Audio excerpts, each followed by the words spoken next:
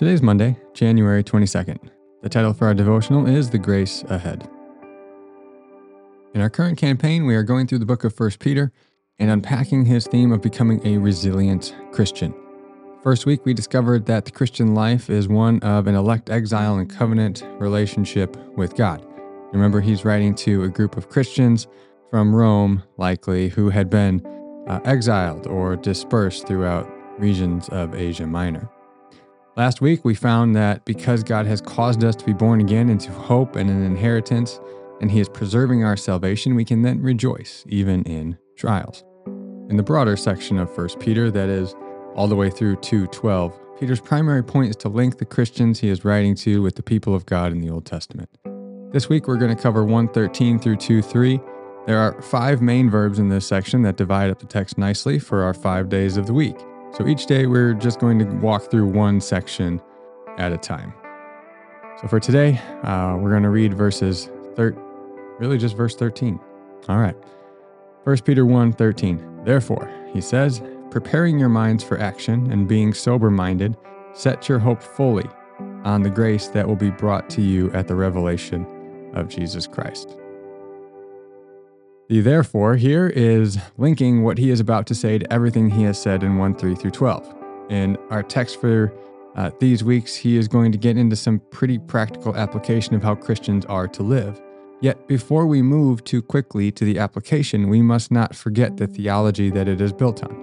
As pastor and New Testament scholar Edmund Clowney wrote in his commentary on 1 Peter, the imperatives of the Christian life always begin with a therefore.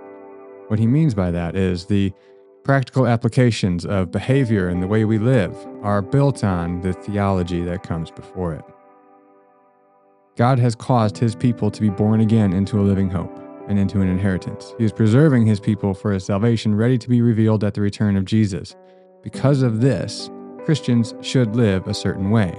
How we ought to live is what he's going to get into in these verses here. The first way Christians should live is to, quote, set your hope fully on the grace that will be brought to you at the revelation of Jesus Christ. This is our first verb and the first of 5 main ideas in this section. The Christian hope is to be set on the grace of God at the return of Christ, when our inheritance will be received in full. This is in the new creation, so our hope is to be set on this. This hope is not a wish or a blind hope against all odds, as we tend to use the term today. It is a confident assurance of that which we long for. This assurance is rooted in the resurrection of Christ from the dead, as we talked about last week. That is this living hope. So our hope is on solid ground. Our hope, he says, is to be fully or completely on the grace to be revealed in Christ. That is, not partially. This means our hope isn't to be partially in Christ and partially in our political system or political party. It isn't to be partially in Christ and our wealth. It isn't to be partially in Christ and our abilities to adapt and succeed.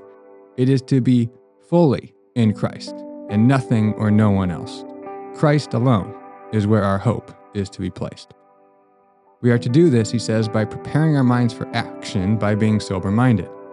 This is my favorite example of why we need good English translations of the Bible. The Greek here is an idiom that literally reads, gird up the loins of your mind. You didn't expect to hear loins in your Bible study this morning, did you? In this day, the men would wear a long toga-like outer garment. Not great for moving with haste, right? So before running, one would tie up their garment around their thighs to free up their legs. The modern equivalent of this phrase would be roll up your sleeves. So he's saying prepare your minds for action and do that by being sober-minded. He doesn't only mean free from the effects of alcohol, although that is likely the figurative illustration here. He means showing restraint, moderation, avoiding excess and passion. He wants his audience to think with clarity and to show self-control. This he'll unpack in the verses that follow.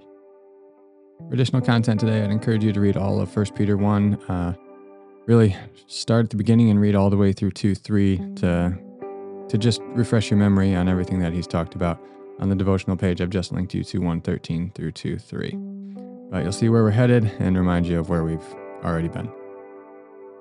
Reflection time today. A resilient Christian has her hope solely in Jesus.